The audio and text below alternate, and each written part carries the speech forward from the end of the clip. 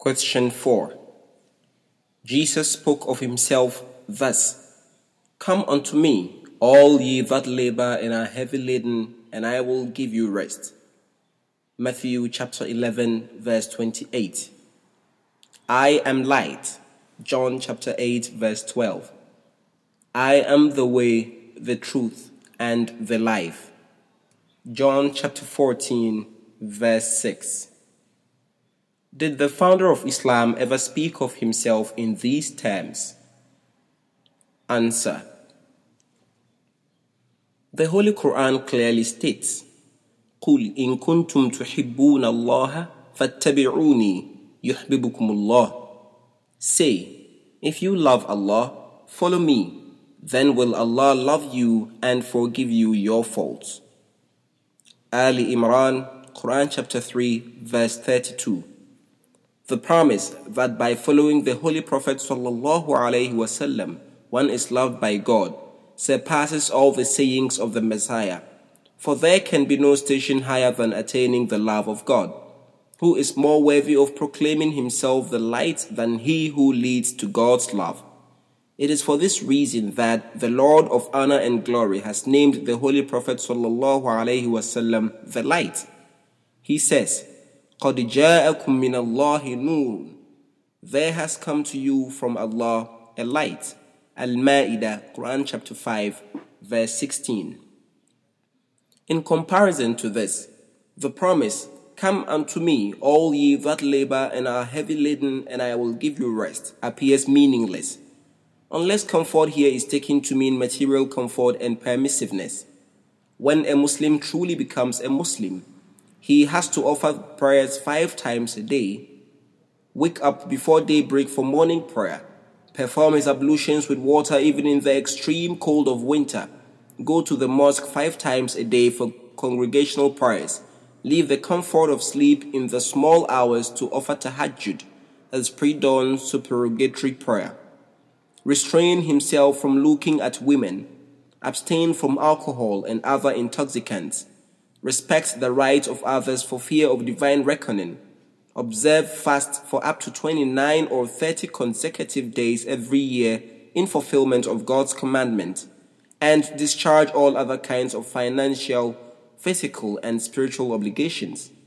On the other hand, the moment a Muslim becomes a Christian, he is relieved of these burdens.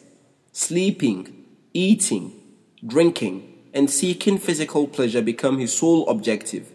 Like animals, he is immediately relieved of all prohibitions, and does nothing but eat, drink, and indulge in base pleasures.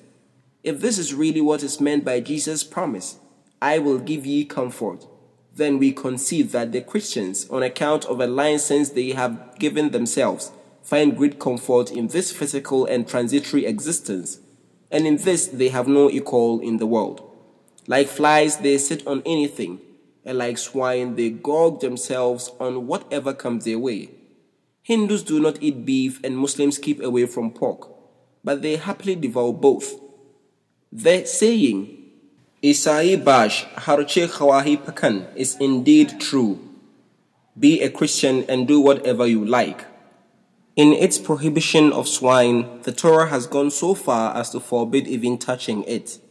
And it clearly says that the prohibition is for all times.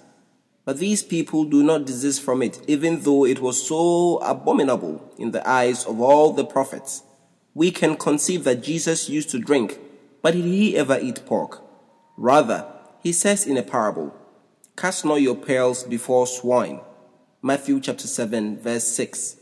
If pearls mean the holy word of God, then swine would necessarily mean unclean people. Jesus clearly states in this parable that swine is unclean, for there has to be a close resemblance between a thing and its similitude. In short, the comfort which the Christians enjoy is one of license and permissiveness. As for spiritual peace, which is the result of communion with God, I declare, and God is my witness, that the Christians have no share of it whatsoever. There are veils over their eyes, and their hearts are dead and steeped in darkness. They are completely unaware of the true God and unjustly declare a humble man who is nothing compared to the eternal being, to be the Almighty. They are devoid of spiritual blessings, inner light, and the love and knowledge of the true God. There is not one among them who possesses the signs of true faith. If faith is indeed a blessing, it must have some signs.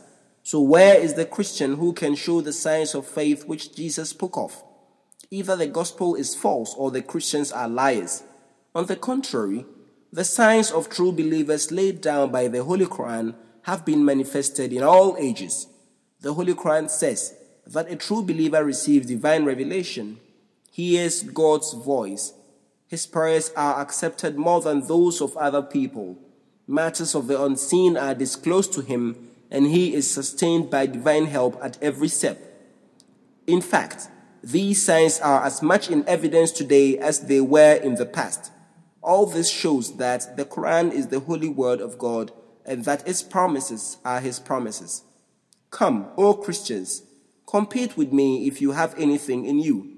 Slaughter me if I am a liar. Otherwise, you are guilty in the sight of God and are standing on the edge of hellfire. Wassalamu ala man ittaba'a al-huda. Peace be on him who follows the guidance. The author, Mirza Ghulam Ahmad Qadian, District Gurdaspur, dated 22nd June 1897.